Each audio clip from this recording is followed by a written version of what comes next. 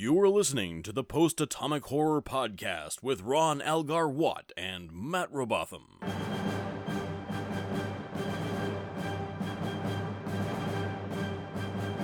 Episode 193, covering Hard Time and Shattered Mirror. Hi, friends. Hey, people. It's us. We're here again. Remember that thing we like to talk about, that if you want a good sample of the show, you should listen to one where we do an episode we like, one we don't like. Well, you're in goddamn luck, because guess what? This is one of those times. Yep. One of those hard times. And Shattered Mirror. What an excellent segue you segued, Al. Except it's not called Hard Times.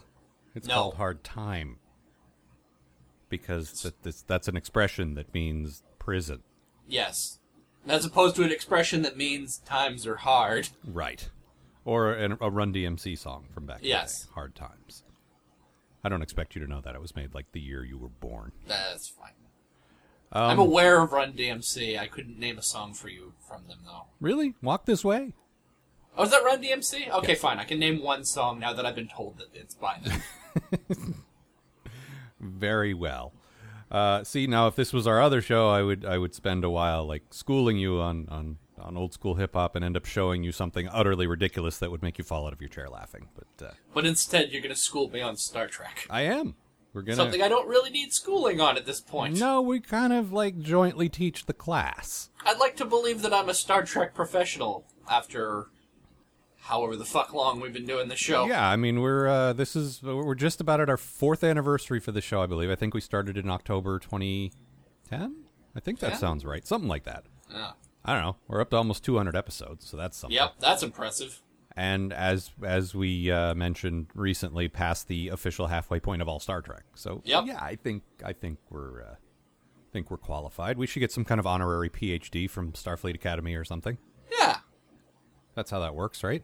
sure, why not? I'd actually like that framed on my wall here. Yeah. Next to the diploma I got that I don't use. I don't think a lot of people use their diplomas. Well, you gotta wave it at people when you go to a job or something, right? It's like, look, I got a diploma. No, that's when you go wearing your cap and gown. Oh. That's how that works. No wonder I didn't get that job. Yeah. It wasn't a job. It was a celebration. Well, now you know. And knowing is half the battle? No, that's a different thing. Oh, alright. This is the story of how Chief O'Brien must suffer once again. Well, why don't you tell us about it? I will. The episode that's called Hard Time. Remember that episode of Next Generation where Captain Picard lives a whole other lifespan and a whole other life in the span of a few minutes? Well, that's just happened to Chief O'Brien, only instead of a loving family and a life spent pursuing scientific truth, he's had a 20-year prison sentence implanted in his head. The aliens, whom I should note live in the Gamma Quadrant, and wouldn't have done this to Chief O'Brien if he hadn't been in the Gamma Quadrant, accused him of espionage, then tried, convicted, and sentenced him, then carried out the sentence all in the time it took Starfleet to realize what was going on and come rescue him. They shrug as though none of this is particularly unusual, then unplug him from his simulated horror and send him on his way. And this is where the fun begins. Miles returns to the station and tries his best to pick up his life where he left it off 20 years ago. Keiko is, well, I honestly kept expecting her to be really insensitive about his plight, but she's not, like, at all.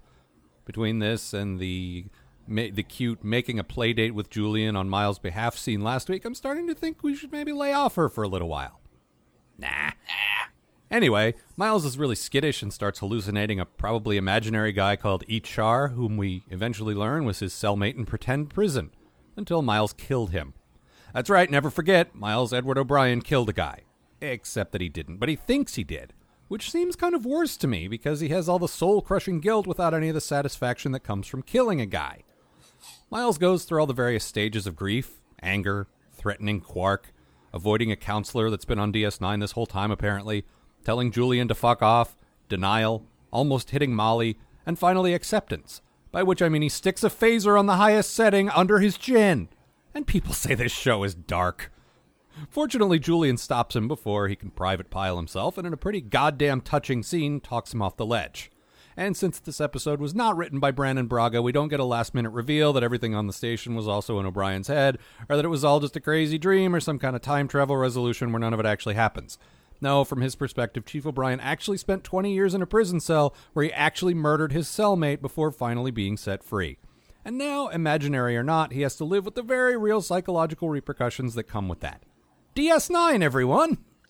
This episode is fucking fantastic. Yeah, it is. And probably the darkest episode of Star Trek we've seen up to this point. Absolutely. There's one I'm thinking that will be later that may be slightly darker than this, but only just. Yeah. Things are bad in this episode. Yeah, and it's cool because, on the one hand, it's a very personal story that deals with, Chief O'Brien and what's going on in his head, but it's also built on a sci-fi thing. Yeah.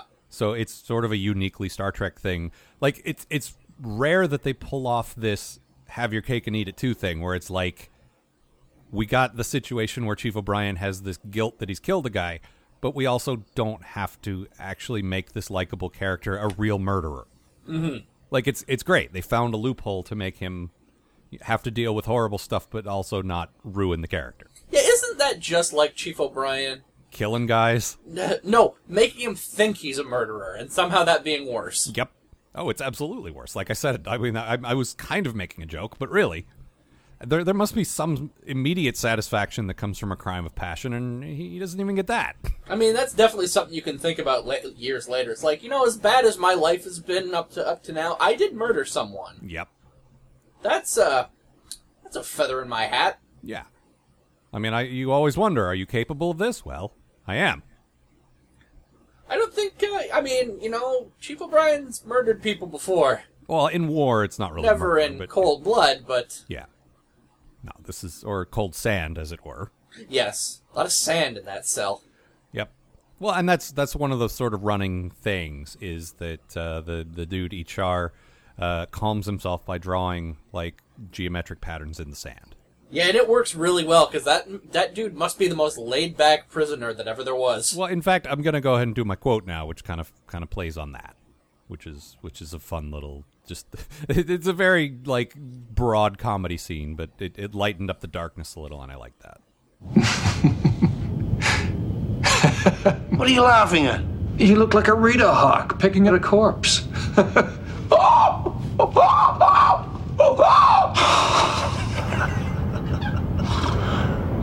How do you do that? No. Yeah, I feel like this episode needed some broad comedy. Well, I mean, it fit. Very broad comedy. It really was, and it wasn't like someone falling over and in butterscotch or whatever, but it was still, it lightened things, because we definitely needed to lighten things a little bit. Yeah, or Quark getting a pie in the face or something. Yeah. But no, this was brutal, and the thing is, I've talked about how I think Alexander Siddig and also Colm Meaney are sort of limited actors in that there's a certain comfort zone for them, but they're both squarely in that comfort zone in this one, and they both fucking bring it. Oh, absolutely.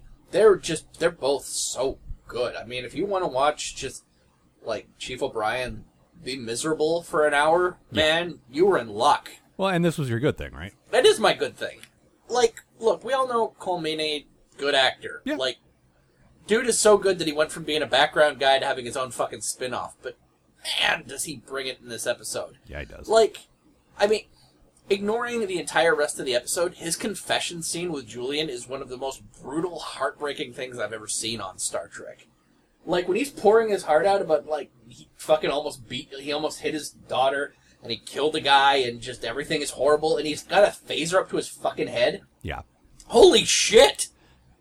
It's a powerful image to see. We've seen guys handling phasers for years and years, and we've never seen, like, because everything's fine in the future, and no one would ever do that. Yeah, that's the thing. If anyone kills themselves on Star Trek, it's usually like an honorable sacrifice thing. We don't get we've had that, or we had that one episode of Next Gen where it ends up there was psychic ghosts or some bullshit.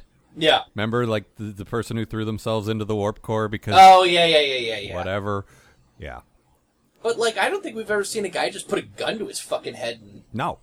Like a soldier who's dealt with some serious shit who can't handle it anymore, yeah. Like, just decides to end it all. Yeah, like, that is That may be the least Star Trek thing I can think of. And what's nice is they hang a lantern on the whole Gene's ideal future, like people don't do this anymore. Like he says, he specifically, and this is good. I think they needed to do this because people, like we've said before, Way of the Warrior was sort of another backdoor pilot. They were trying to get people like into the show from this point. So like there's a lot of people just sort of starting to join DS9 at this point. And it's very important to say, look, yes, Gene's future, but... And so he very specifically says, when I grew up, I was always told that humans were more enlightened, but I don't know, man. And it's a really great speech. Yep. And it's important to establish, we've been in this Star Trek world for so long, it's important to establish that people know this, and we're not going back on that. Mm-hmm. But that certain circumstances can make you maybe not ideal. Yeah. And, you know, post-traumatic stress is a real thing that happens, and I don't think we would have cured that in the future. Like, no, it's not like you can just take a pill for that. And honestly, the fact that we've established that humans are so, like, great and smug and always do the right thing sets you up even more for that failure in a way, because the whole idea of post-traumatic stress is your brain is not equipped to handle what's happened to you. Yeah. Like, you can't just, that set of experiences is outside your brain's normal capacity to deal with things. And if these smug future people never see anything bad, then it seems like it would hit them twice as hard. You would think, right? Yeah. Like, going from being, happy Starfleet guy to being in a shitty cell with no furniture made of rocks for 20 years. Yep. Like, that hits hard. Yep. And then being, gradually getting yourself to a psychological point where you feel justified killing a guy for a brief minute. And then it's, and then someone flicks a switch, it's like, oh, no, never happened. And that's one of the things, like I alluded to that in my summary.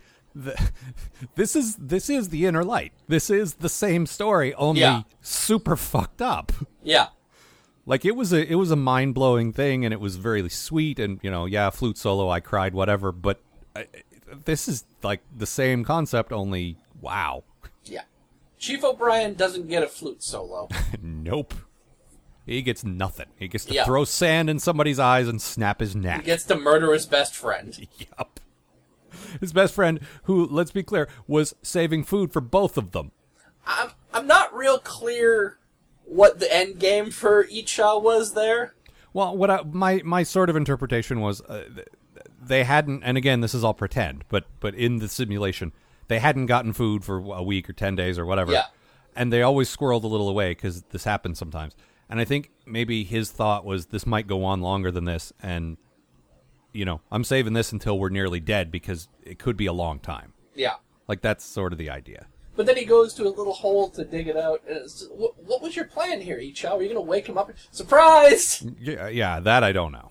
Have a crust of bread. Yeah. Well, okay, so what we really need to get into is this very specific nature of this punishment. Mm-hmm. Okay, so Ichar was not real.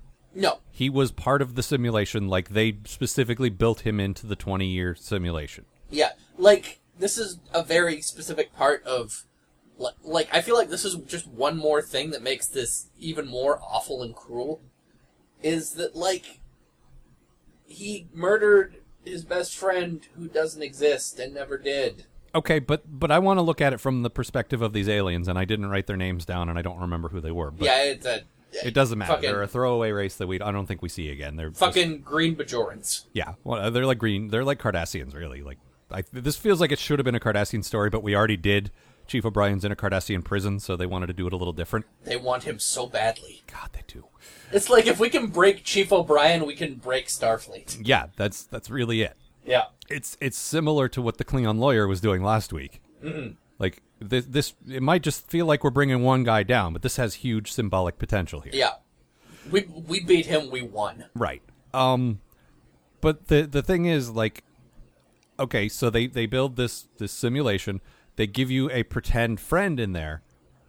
Do they then, like, the choice to kill him presumably was Chief O'Brien's. Like, yes. Presumably he had simulated free will. Like, his brain was still making choices, I assume. Yeah, like, I mean, in as much as it was a choice and not, like, a spur-of-the-moment mistake, but... Right. But what I'm saying is, like, that I think that would cheapen the trauma of it to then say, oh, no, the simulation always ends with you killing him. Like, that's part of it. You feel like you did it yourself, but really we made you do it. Like, that would cheapen it. That the idea is that he really made that decision and did it himself. Yeah. And so the point of that guy, HR, is to give the prisoners a friend, I guess? It's a weird because what we find out, like, from what I could figure, like, each prisoner that they put into this thing sort of fabricates their own sort of worst prison idea. I didn't really think that, but okay. But, like, the idea of them just programming in, like, and here's your friend. See, I thought my because they weren't real clear, and they didn't need to be clear. I'm just trying to pick it apart because this is what we do. Yeah. But I didn't need this information. I'm just kind of curious. I kind of thought maybe they had a bunch of people sort of jacked into this thing at the same time, and maybe that's an actual other guy lying on a table somewhere else, and they just sort of matched them up in the same cell. Like a Matrix, we're both in the Matrix, but we're meeting in the Matrix kind of thing. Yeah. But then it's like, no, he's probably pretend. And it doesn't matter, ultimately. I don't know. I think it's worse that if he's not a real person. I honestly don't think it matters. I think the whole point is that Chief O'Brien thinks he killed someone. Right. And he's got to deal with that. It doesn't matter if he was real or not real. If it doesn't, it makes no difference whatsoever. It's all about what happened, to him and his emotions and stuff like that. Yes. All this said, I'm gonna jump to my bad thing. Please do. How does the Federation keep dealing with cultures that just bring this kind of bullshit on them? This does tend to keep happening. Like, I mean, the most obvious one is Wesley falling and breaking a greenhouse on Justice Planet and being put to death. Yep. But this happens a lot. It seems like Starfleet would have a team of diplomats and lawyers or something that study a culture down to its most obscure laws to protect against this kind of thing, which happens all the time. Yeah, like, this is the kind of thing you want to catch before it's an issue, Like, okay, this is a warp culture, so Prime Directive doesn't apply. However, they do have this weird thing about saying words that start with G. So whatever you do, don't say words that start with G, or they will kill you, or whatever. Because they're alien cultures. Who knows? They got weird, cultural differences. Mm-hmm. Don't offend them.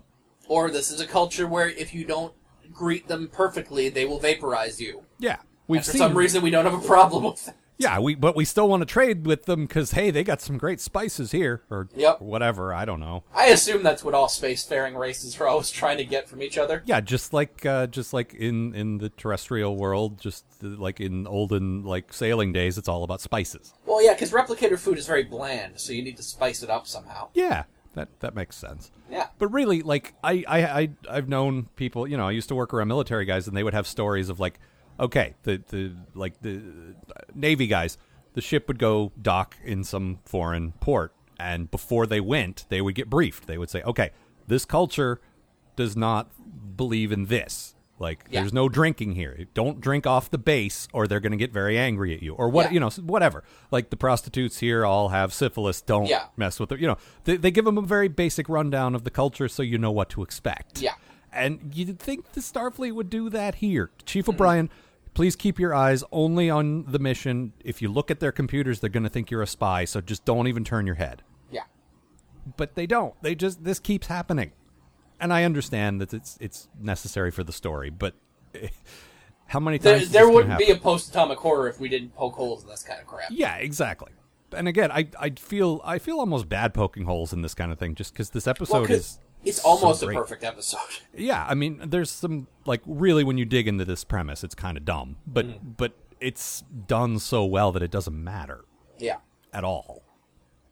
It's so, what I really loved was that, the Inner Light was cool because this was all happening to Picard and we weren't really sure until the end. And the probe stops and it's like, fuck, I was living this other life. And that was kind of the twist. Mm. In this, they get that out of the way up front. In the teaser, he's already been in 20 years of prison, and now he's going back. Yeah. And we get the information about HR and what happened and everything via flashback. I like that because we've already done that twist. Let's move on. You're telling a different story. It's not about the shocking realization that it wasn't real. It's about something else, and I like that. No, if they had just played this off as like, oh yeah, he's been in jail for 20 years, like, we wouldn't have bought it. Right. But they immediately get that out of the way and just get to the story, which is about him and the ramifications. Yeah, exactly. And I like that. Like it's not about him going to jail. It's about him getting out of jail. Right. It's about post-traumatic stress. Yeah, and going to Mexico to open up a hotel with Andy Dufresne. Yes. That is exactly what it's about. And he had a poster of Keiko up like the whole time, and the warden was fine with that. Look, we got to give major props to Keiko in this Oh, episode. God, yeah. Like I said in my summary, I kept expecting her to say, Miles, stop being weird. Mm-hmm. And she never once. She was always like really understanding. Even when he lashes out at Molly. Yep. She holds Molly like, no, this is not cool. But Yeah. she doesn't give him a look like, you monster. She gives him a look like, you need to go. Oh, you need to leave. You need to leave. You need help. This is not great. Come back when you're better. Yeah. Not get out and never come back. Yeah, it's not safe for you to be here right now. Yeah. And that's good.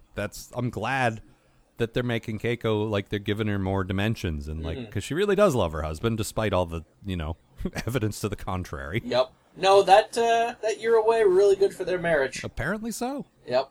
That happens sometimes. I do feel like the writers were like, people are starting to say things. And it's really not fair for Rosalind Chow to just be awful. You guys heard this podcast from the future? These guys really don't like Keiko. We should probably do something about that. I mean, look, one of their listeners wrote a song. Have you heard this? Jeez. It's catchy, though.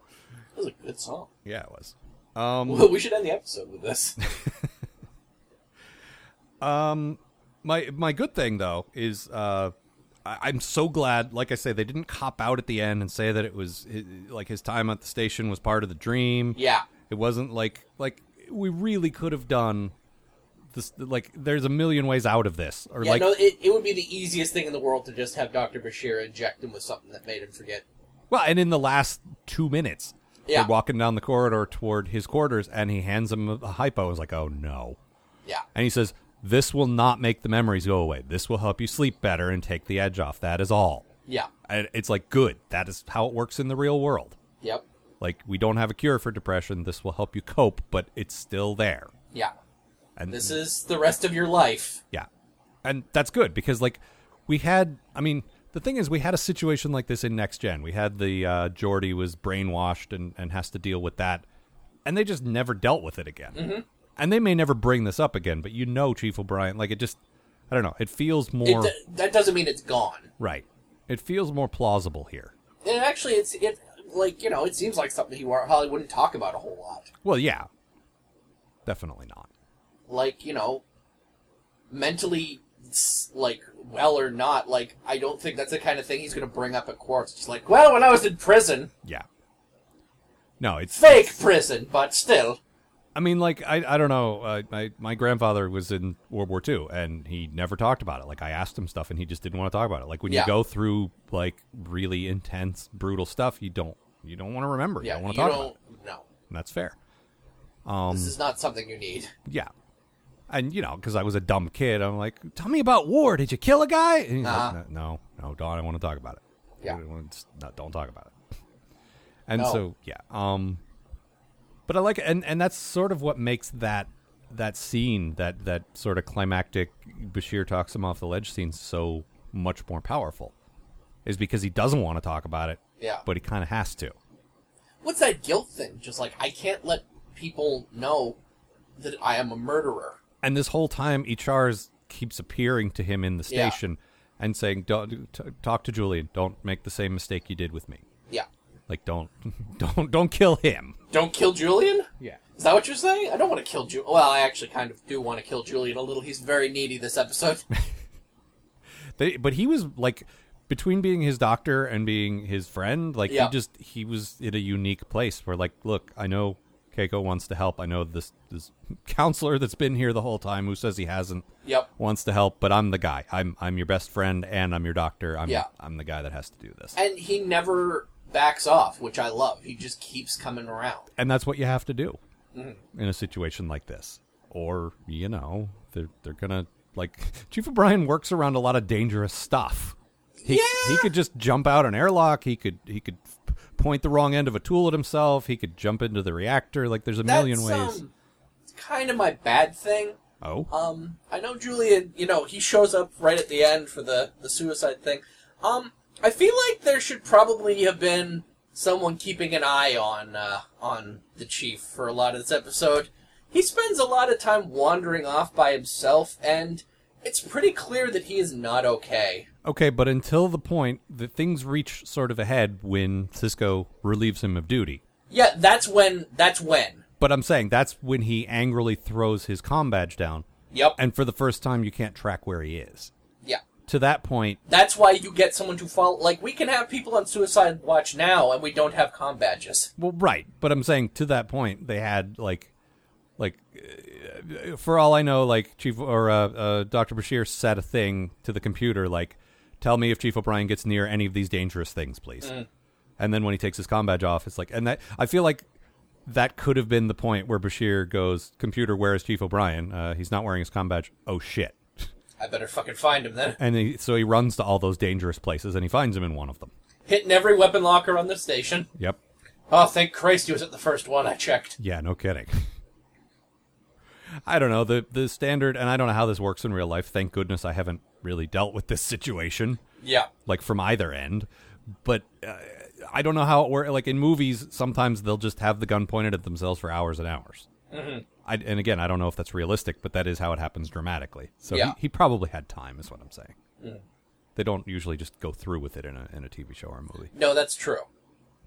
But to admit, I don't entirely know how suicide works, so... Yeah, thank goodness. Yeah. But, on TV, that tends to be. But that said, yeah, they did TV it up a little, but it's still pretty raw. Look, the second he opens the weapons locker... Yeah, and you realize what he's doing? I literally just, alone in my room, just went, oh, shit. Yeah, me too. Because this is not something we have on Star Trek a whole lot. No, we see people doubting their sanity, or we see, because it's always some crazy sci-fi thing that's making them crazy, or some, whatever. But no, this was just about, again, it's about the aftermath. It's not about the sci-fi thing. Mm-hmm. That's what got us here. But it's about, we had what's the Next Gen episode with Riker in the play? Oh, yeah, where he's, no, that guy, flat out losing his mind, but he never puts a fucking gun in his mouth. But that's what I'm saying, and it wouldn't have been as powerful anyway, because Chief O'Brien's aftermath is 100% real. Yeah. Whereas Riker was still in the midst of a fake thing. Mm-hmm. It was about that. It wasn't about his, this is only about what's going in Chief O'Brien's head and nothing else. Mm-hmm. And that's what makes it different. That's what makes it so, real and powerful. And it's brutal. Yeah. And it's nice to see humans reacting like humans. You can talk about Gene's vision all you want and how about we're better in the future and whatever, but we're still humans and we're still going to react to certain things certain ways. Yeah. That's just how it goes. Future can be magical, but people are still fucking broken. Yeah, I mean, we might be better. We might have emerged from our, squabbling over resources on our planet because we have better resources and blah, blah, blah. In some ways, we might have improved. But we still, when awful things happen to us that our brains don't know how to wrap themselves around, we might, panic a little bit. Yeah. It's just... And in a way, that's good. We shouldn't be able to look at something like that and just shrug it off. Yeah. In a way, that's sort of still Star Trek by saying it's, he needs, and this is kind of what Julian says, you need to feel guilty about this. The fact that you do feel guilty means that there's still humanity in there. Yeah. And so, in a way, it's still sort of reinforcing that vision of it's good to be human. It's just less, pat. Yeah, and it's less ham-handed. Yeah, exactly. But it really sort of at the center of it, he is still a good man because he had one moment of weakness and now he feels terrible about it forever. Yeah. So, that's good. What else? Let's see here. I was really amazed that there is a counselor on DS9. Yeah. I mean, I guess it's not surprising. And in fact, without spoiling anything, we will be introduced to one later in the series. Mm. So I suppose, What was it you said to me while we were watching the episode? It's they realized that the counselor's not an interesting character, so they didn't put him on the show. Yeah. He's just working in the back somewhere, doing his job. Right. Nobody cares about the counselor's adventures. Although I like when O'Brien's listening to Julie and all the crap that the counselor's been asking him. Yeah. It's just like, how many times did they beat me? Were the bathroom facilities not up to par? And I just picture, like, a Vulcan therapist sitting there with a checkboard. And how many times did they beat you? Mm-hmm. You know, this isn't really helping me. Mm-hmm. And how were the toilet facilities? Adequate? Do we even have toilets? I don't know about you, but I don't go to the bathroom. No, they didn't have toilet facilities. It was a big sandbox. Yep. What do you think happened?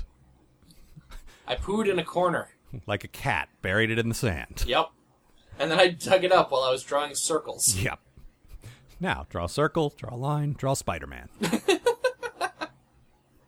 Now let's put some happy trees over here. And this is how we killed 20 years. And this is how I killed you. Fucking Echaw. Really good at tic-tac-toe. Yeah. That bastard. Or, Pictionary. Yep. What's this? Gee, it's a jail cell. Oh, golly, Miles. Is it freedom? I do like, they're going back to the acting a bit. There's a great, like, in the teaser, they come and say, okay, your sentence is up, you're free. And he's got this perfect sort of blank, like he's been in this place on his own. He doesn't understand what it means anymore. He's like, free. Where would I go? Yeah. And it's like, wow. Wow. Yeah. Of course, I couldn't resist seeing him with his like ridiculous long tatty, hair and beard going, it's... Doesn't help that it's right at the beginning of the episode. Yeah, too. exactly. He might as well have just run up to the camera. And then you cut to like Cisco behind a desk going, and now for something completely different. We go to Garrick for the dead sweater sketch. Mr. Garrick, I've been told that you're selling dead sweaters. Of course not, Counselor. This sweater is clearly alive. All right, anything And else? so on in that fashion. Yes, and so on in that fashion. I think that's it. This is a really good fucking episode. It was like way up there in like as the Chief O'Brien Must Suffer episodes go. This may be the best one. Yeah. Oh, one last thing I wanted to do. There's a nice little scene where we have Jake teaching Chief O'Brien how to be an engineer again, basically. Oh yeah, which is a great callback to like season 1 or 2 when Jake is going to be Chief O'Brien's assistant for a little while. Yeah. I forgot how long how that kept paying off. Like, I thought that was just a one-off thing in season 1. Yeah. But, like, that's come back a whole lot. Yeah, it has. It's pretty cool. And it's just a nice little scene with, don't tell me I know what this is. It's a sonic screwdriver, Chief. Let's go Basically, over if it you have again. any trouble, it will just solve it instantly. If you had this well in jail, you would have been out of there in about 5 seconds. Yep. You could have just run through all the caves. That and a piece of psychic paper, and you're all set. Yeah. This says I'm allowed to... Yeah, this says I'm allowed to leave. I just realized Keiko is the Donna of Star Trek. Yeah. Okay, moving on. Moving on! Why don't you... oh, God, right. Yeah. Yeah, remember what I said about we got a great one and a not great one? Well, Yeah. Matt, you tell us about the not great one, something mirror. Yeah, this is, the amount of times during this episode, I'm like, what the fuck is this thing called? Shattered mirror, broken mirror, dark mirror, through a dark mirror? It doesn't help me that I just started watching this pretty great British anthology show called Black Mirror. Yeah. So that added to my confusion. Ugh. Yeah. Alright. So Jake returns from a fulfilling evening of writing, specifically staring into space waiting for inspiration to hit. Yeah, we've all been there, Jake. Get yourself a writing partner to yell at you. I find that gets the creative juices flowing marvelously. To discover that it's his parents having dinner. Which would be fine if his mother wasn't really, most sincerely, dead. See, it turns out this is Jennifer from the Mirror Universe, and she's here to talk with Ben. Unfortunately, Ben gets pulled away on emissary business, and Jennifer offers Jake a tour of her much shittier DS9. Well, who could pass up an opportunity to see firsthand the place she normally lived, but splattered liberally with the blood of dead slaves? Jake heads right the fuck over, making this the easiest kidnapping ever! Ben follows Jake to the Mirror Universe, where Mir O'Brien, or, Smiley, as everyone insists he be called, tells Ben that they need his help. Again. See, the Resistance may have won back Terok Nor, but the Klingon-Cardassian alliance is on its way to take it back. And last time Smiley visited, he stole the plans for the Defiant, which shouldn't have been that easy, but here we are. So now he and his Mir buddies have built their own, but they need Sisko's help getting it to work. And, if he doesn't, they'll kill his son. Speaking of said son, Jake is getting really close to his Mir mother. Like, real close. Like, creepy close. Like, whining and dining her close. And if that weren't enough, Jake is also harassing bar owner and frequent Randy Newman victim Nog, who wants nothing to do with Jake's weird alternate universe. I can see his point at this, frankly. Meanwhile, evil Mir Worf is on his way to the station with evil Mir Garrick in tow.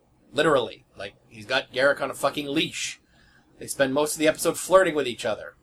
Ben prepares for the attack by visiting evil Kira and getting help from her, which she happily gives him, and then stings his fake wife to death like so much river transversing scorpion. Luckily, her info is sound, and Ben is able to fix the Defiant enough that they can beat back evil Worf in his giant evil Klingon ship. Ben and Jake return home to their actual universe where nobody is insufferable, and Jake pines for his beautiful, single, dead mother. Yeah, we both picked up on a very distinctive mother boy vibe there. Oh my god. Also, real quick, Randy Newman victim? Is that a short people got That's no a reason short to people live? got no Okay. reason to live joke, That's yeah. what I thought. Okay, Yeah. well done. Thank you. But yeah, there was definitely a creepy, like, Jake was, like, ugh, yeah. Like, really... Like, at first you're just like, oh, he's really, he's happy to see his mother, he's trying to impress his mother, and just, Yeah. but then he's like, your hands are so smooth. I never thought I would touch these hands again. Real thing that he said. It's not just that she looks like mom, it's that she acts like mom. And she smells like smiles her, like too. Ugh. Yeah.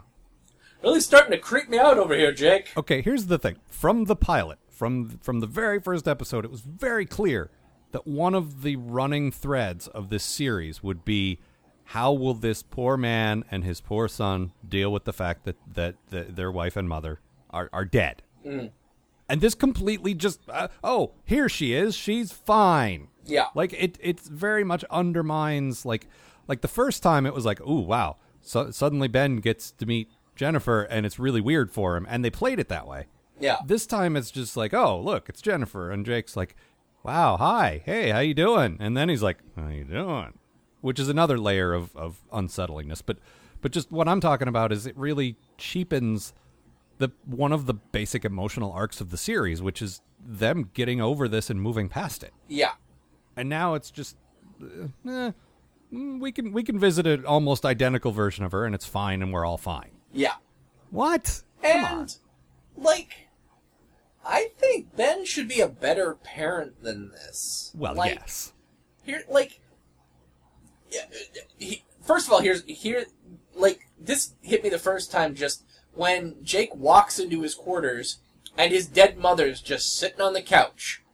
Like, this is the kind of thing where she shows up, the first thing Ben should be doing is like, okay, I need you to sleep over at, like, Dax's or something tonight. Yeah, we need to not. You need, there is nothing.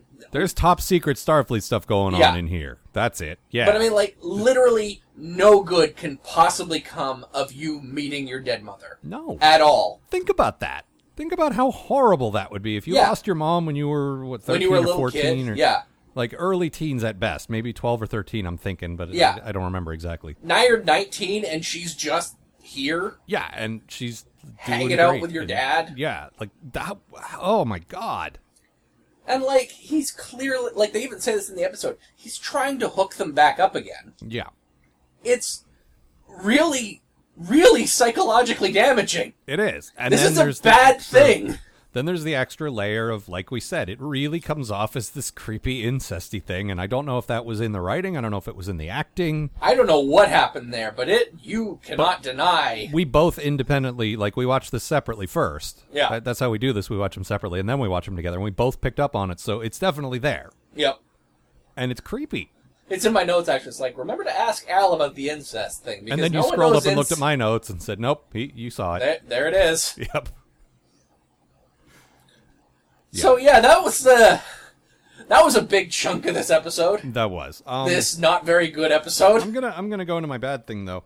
I'm really sick of the Mirror Universe, and I said this the first time that the show would run it into the ground, and we're only in the middle of that. I think we got 2 more of these, maybe 3 more of these left. At least 2 more episodes of this, yeah. Yeah. And I should really not feel that way about an idea like this, first of all. No, because the Mirror Universe concept is cool. It is, and we could explore different aspects of it, or, I don't know, something. But what really bothers me is how ridiculously casual everyone is about jumping back and forth between universes at this point. It's like, It's right next door. Let's go. Oh, we need some help. Let's go see Ben. I'll just walk through this door that leads to a different universe. Yeah, like the first time it happens back on the original series, it was a mistake. It was a mistake. Second time, it was because of the prophets or something, maybe, I don't know. Yeah. But now it's just like, oh yeah, no, we have a door now. Yeah, it does. Like, all you need to do is run this lightsaber over your computer, and suddenly you've got yourself a Mirror Universe transporter. There's literally nothing to stop us from going back and forth now. Yeah. And there should be. Yes. Like, it's another universe. It this should is be not nigh impossible to get to. Yeah, this should not be, like, you should not be able to go over to the Mirror Universe to pick up some Mirror milk. Right. Which comes from, I don't know. Mirror cows. Yes. Evil, sinister cows who Cows round in the agony booth. Cows are already evil, actually. Well, yeah. So they're good cows. Right. Which makes the milk better. Sure. Anyway, this sort of ties into your bad thing, though. Just the idea that they keep popping over. Yeah, I get the distinct feeling that by constantly visiting the Prime Reality to sort out their problems, the Mirror Universe is starting to get real lazy. Like, we got a problem? Fuck it, let's go pull Cisco out of the Prime Reality, see what he can do to help us. Man, you guys need to learn to stand on your own 2 feet. The next thing you're going to be doing is trying to get help from our Spock. Well, that would never happen. Like, do you really need, like, someone to hold your hand through everything? That would make for a bad Star Trek story if that happened. It sure would ruin the episode if they just pulled, Spock out of nowhere to come save the day. Yeah. Hey, we don't know what to do. We need your help. Yeah. I'm still bugged about that. That's because it's fucking terrible. Yeah. Anyway. No, you're right. And, okay, the fact that they're building a Defiant. Yep. 1, should be impossible. Yeah. 2, it's really lazy storytelling. Yep. That's some second Death Star shit right there. Yeah, even that was like, okay, this is the background of more important stuff. It doesn't matter. Yeah. Like, the Death Star was just a thing. It didn't, like, it was really supposed to be about, Luke and Vader and whatever, but, like, it didn't matter. But the main focus is we're building a Defiant. Yep. Like, that's what the whole thing is about. And, like, yeah, and it looks just like our Defiant. Yes, because they wanted to save, I'm sure, on building a new model, and they just wanted to show the same ship. Yeah. Which is fine for production, but I mean, like, we're talking about, like, a universe where, like, they had to build this thing with crap lying around the station. Yeah, they don't have a Starfleet with the resources of Starfleet and shipyards that have been around for hundreds of years that have perfected the art of shipbuilding. No, this thing should look, I mean, like, honestly, it should look like the Defiant built out of garbage. Right. Like, there should be stop signs and shit welded to it. But no, they've got the Duranium or whatever it is that they build starships out of. Like, it's all fine. Yeah, it's just lying around. Yep, apparently so. And the thing is, the Defiant is unique in our universe. There's only one Defiant because it's this super powerful prototype ship. Mm-hmm. And they just build one, sure. Yeah, now there's 2. Chief O'Brien is great. Let's not lie. He's great at fixing things, but I don't think he could build something from scratch. No. Not like that, anyway. And that's the other thing. Like Cisco fucking designed this thing. And he was involved with the team. He's not an engineer, but he's but he is a professional. Like, he is a shipbuilder. That's in his backstory. Right, but well, he's like a leader of shipbuilders. But like, I don't think what I'm saying is I don't think he has the specific skills and the specific engineering. Like, he probably knows this part should go here, but he doesn't know how to build the part. No, my thinking with him has always been, I thought he was like a ship architect almost. Yeah, but that's what I'm saying. I don't think he has the specific architect skills. Oh, like, I think he's got a broad knowledge of it, and I think he's got a leadership role, but I don't think he knows. Like, I don't think he could build a ship. I think he could lead a team that can build a ship. But he did build a ship. He built a ship out of wood. Well, okay, but that was using, like, he didn't invent that. Okay. The Defiant was fabricated from an idea. He just was building he was building a huge model. Right. Like, that's different. You know, Okay. you understand what I mean? The distinction is I don't think he has the type of brain that could invent a type of warp engine or a type of phaser or, you know what I mean? Like, yeah, no. he's not that kind of a thinker, but he knows how parts go together. He knows this team should be working this part should be stressed, this, you know, whatever. Right. Okay, I follow you. Like, and that's an important guy. I'm not trying to belittle, like, diminish what he does at all. Like, he was a big Cisco, part you of the should fun. feel bad about how little you build ships. Hey. Well, you know, there's a tendency to say these are the creative guys and management doesn't do anything. That's Yeah. not what I'm saying. But I don't think he has the skills to create a thing, is what I'm saying. All right. I could be totally wrong on that. That's just been my interpretation, is that, like, you know, that's what he does. But in any case, he couldn't have invented the Defiant. No.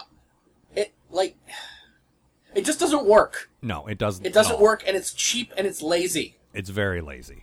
And, like, laziness has started to feel like a theme with these episodes. And it shouldn't, because it's the third one. Yeah.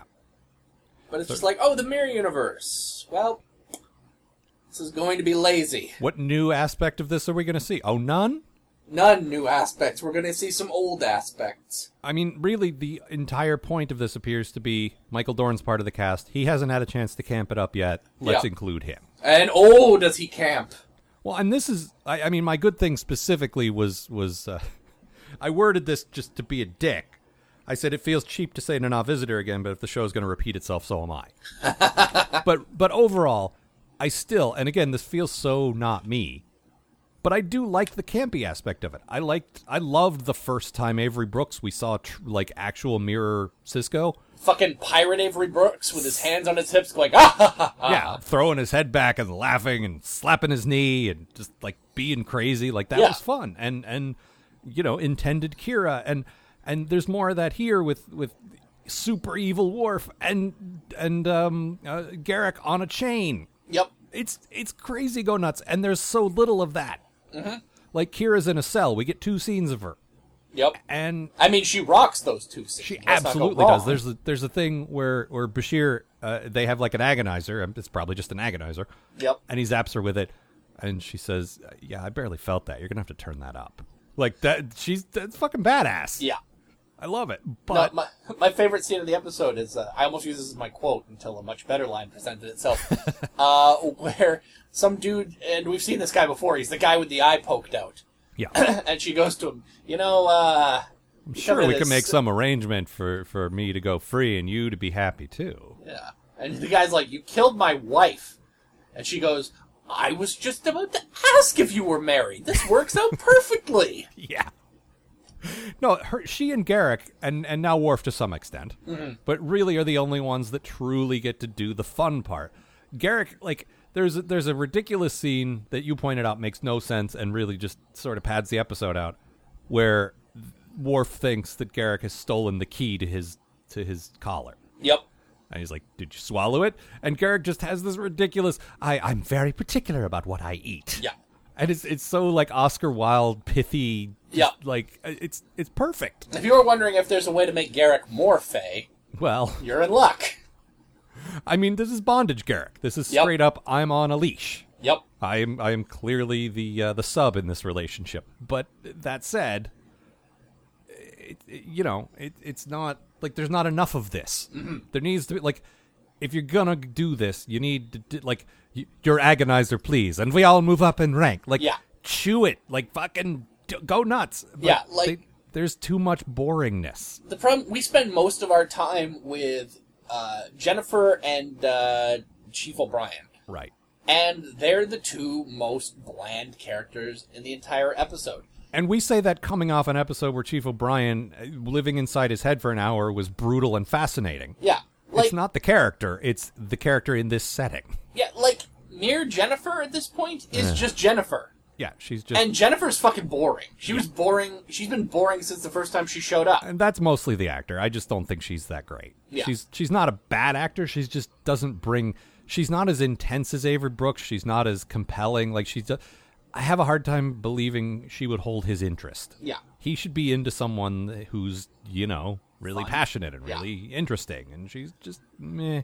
Like, there's a lot of story potential in like Jake's mother from another universe fucking kidnapping him and being horrible and different. Well, that's what I'm saying. Either you go crazy camp and everything's nuts and just have fun and be stupid, Yeah. or you do a more serious episode where we deal with the serious psychological ramifications of, shit, this is my dead mother. This is weird and bad. But they didn't do either of those things. Yeah. And so we're in this sort of middle ground that's just like, eh. And I don't care, because they've killed Odo, they've killed Quark, they've killed Rom, now they've killed Nog. Yep. We have no Ferengi left. Right. But I mean, they will kill supporting characters, they will kill main characters. Like, the stakes don't matter because they'll kill who they want. They've established that, and it doesn't make... Mira Sisko is dead off screen. I don't know if he comes back because we haven't seen a body, but I honestly don't remember. No, I hope he comes back because I fucking love him. But but again, that's let's go crazy camp, and Avery Brooks is great at that. Yeah. But what I'm saying is, like, they've clearly established they can kill whoever they want, and so therefore, first of all, we're not invested in their cause because we don't care, because we only spend one episode a year here at best. Yeah. But okay, they might die on this mission. Yep, All right. they sure might. Whatever. Our guys won't. I'm pretty okay if someone kills Mir Julian. I'm a little sick of that guy. Oh, yeah.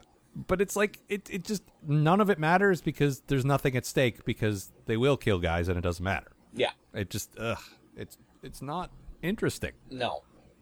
It's just a lot of, whatever. Yep. Like, all I can think is there's cool shit happening over in our universe. Yeah. How about that war that's supposed to be coming? I'd like to hear more about that, please. Yeah, there's all kinds of crazy espionage and, like, changeling doubles and, like, Starfleet, like, turning in on itself because of, like, changeling paranoia. Like, Yep. what's going on with all that? What about the Klingons? Are they starting a war? Like, who knows? Well, let's go to the universe next door instead. Let's see what Evil Worf is up to. Now, granted, again, Dorn hasn't had a chance to play. No. And that, again, appears to be the point. After you said this at one point, and after you said it, it sort of clicked into place. Evil Worf is kind of Skeletor. Yep. Just sitting in a big throne, yelling waving his fists in the air, he yelling calls about them how he's fools. surrounded by fools. Yes, you fools! I hate things that are nice.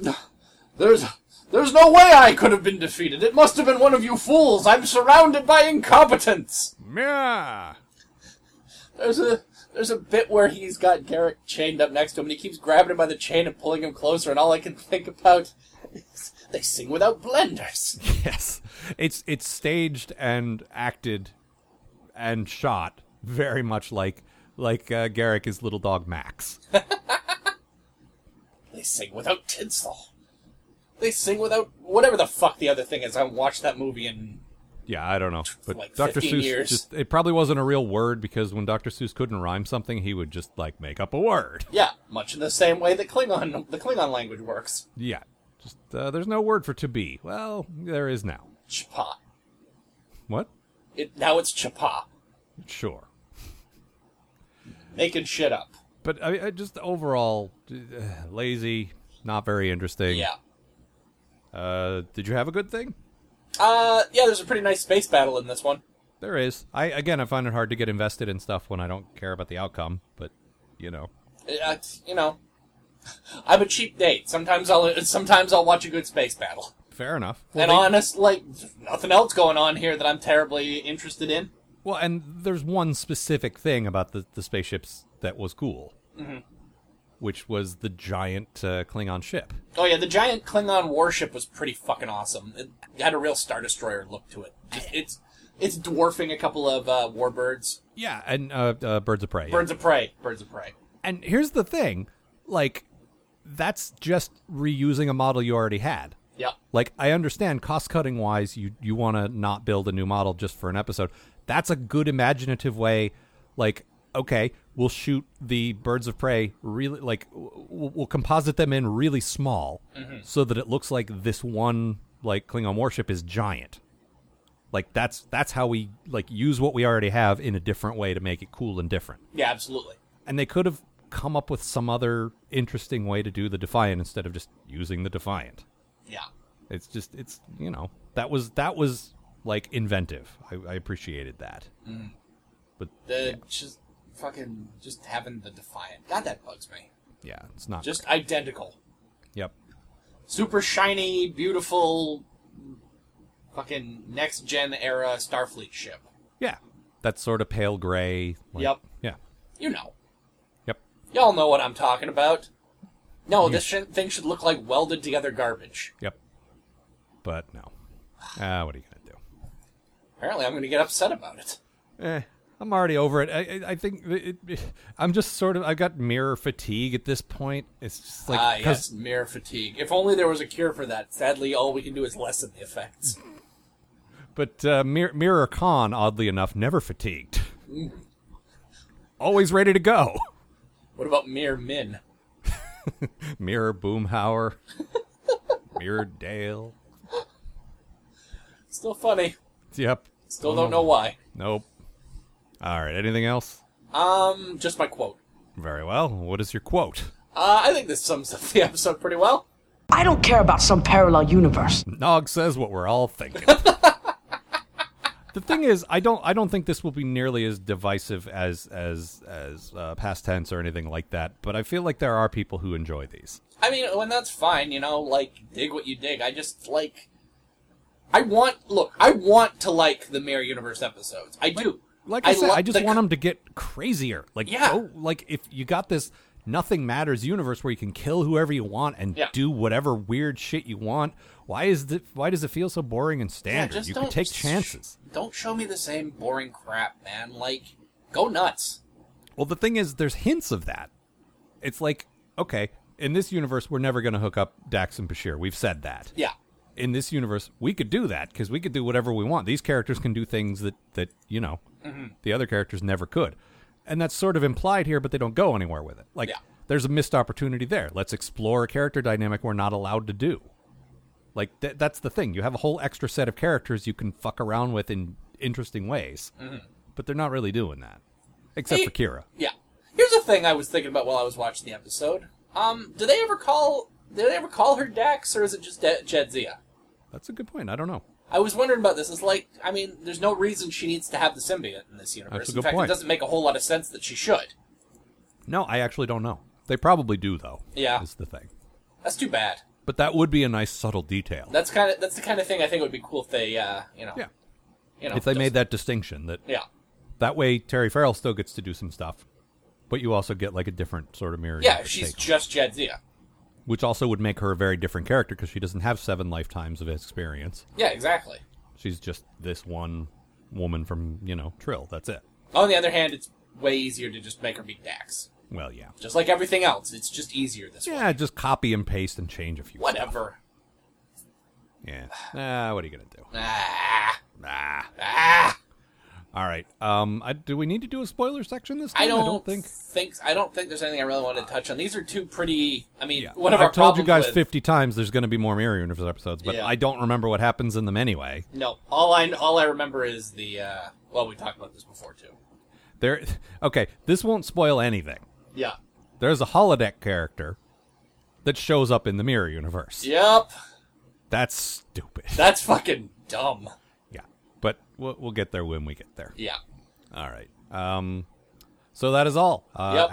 As ever, we're drawing near the end of season 4 already, if you can believe it. We're really kind of just booking it right through. We've just passed the halfway point of DS9, actually. Yep. Like 3.5 seasons out of 7. So, yeah, we're, I mean, the last 3 seasons of the show are pretty amazing. Oh yeah, no, we still got a lot of good stuff to. We do, but we are past the halfway point. Yeah. Like, there's more episodes behind this than ahead at this point. But that said, we're coming near the end of the season, which means we will be doing one of our supplemental episodes in mid-October. So if you want to write to us, if there's something you would like to hear us discuss further, questions, comments, postatomichorror@gmail. That's when we do it. We unload all your mail at once and discuss things and so forth. So yeah. So if you have any Star Trek questions, if you have any DS9 questions, send them on in. Bring it. We will be glad to field them. We will answer any question. I don't know about that. Except Coke or Pepsi. Yeah, not going to answer that one.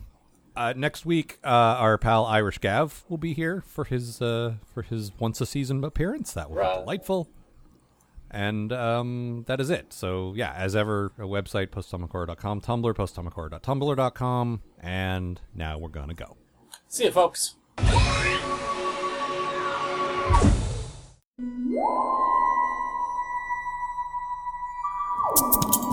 Hi, I'm English Gav, and this is... Irish Gav, and we're the hosts of the Drunken Time Travel podcast. What's that about, Gav? Well, remember that time we were in the pub? This afternoon? No, not then. Yesterday? Speaking of which, where's my beer? Sorry, there isn't enough time for beer, and no, not yesterday either. It was shortly after our guest appearance on the Sarcastic Voyage podcast. Ah, that. Good show, that one. Well, we decided to do our own podcast about Doctor Who.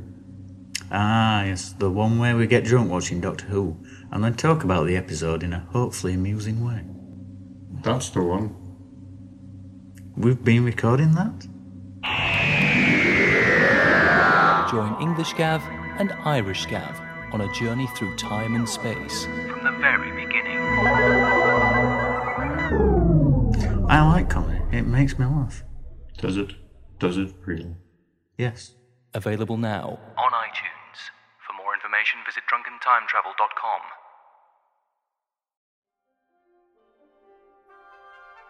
The Post-Atomic Horror Podcast is a co-production of Ron Algar Watt and Matt Robotham. Copyright 2014. Please don't sue us. We're just doing this for fun.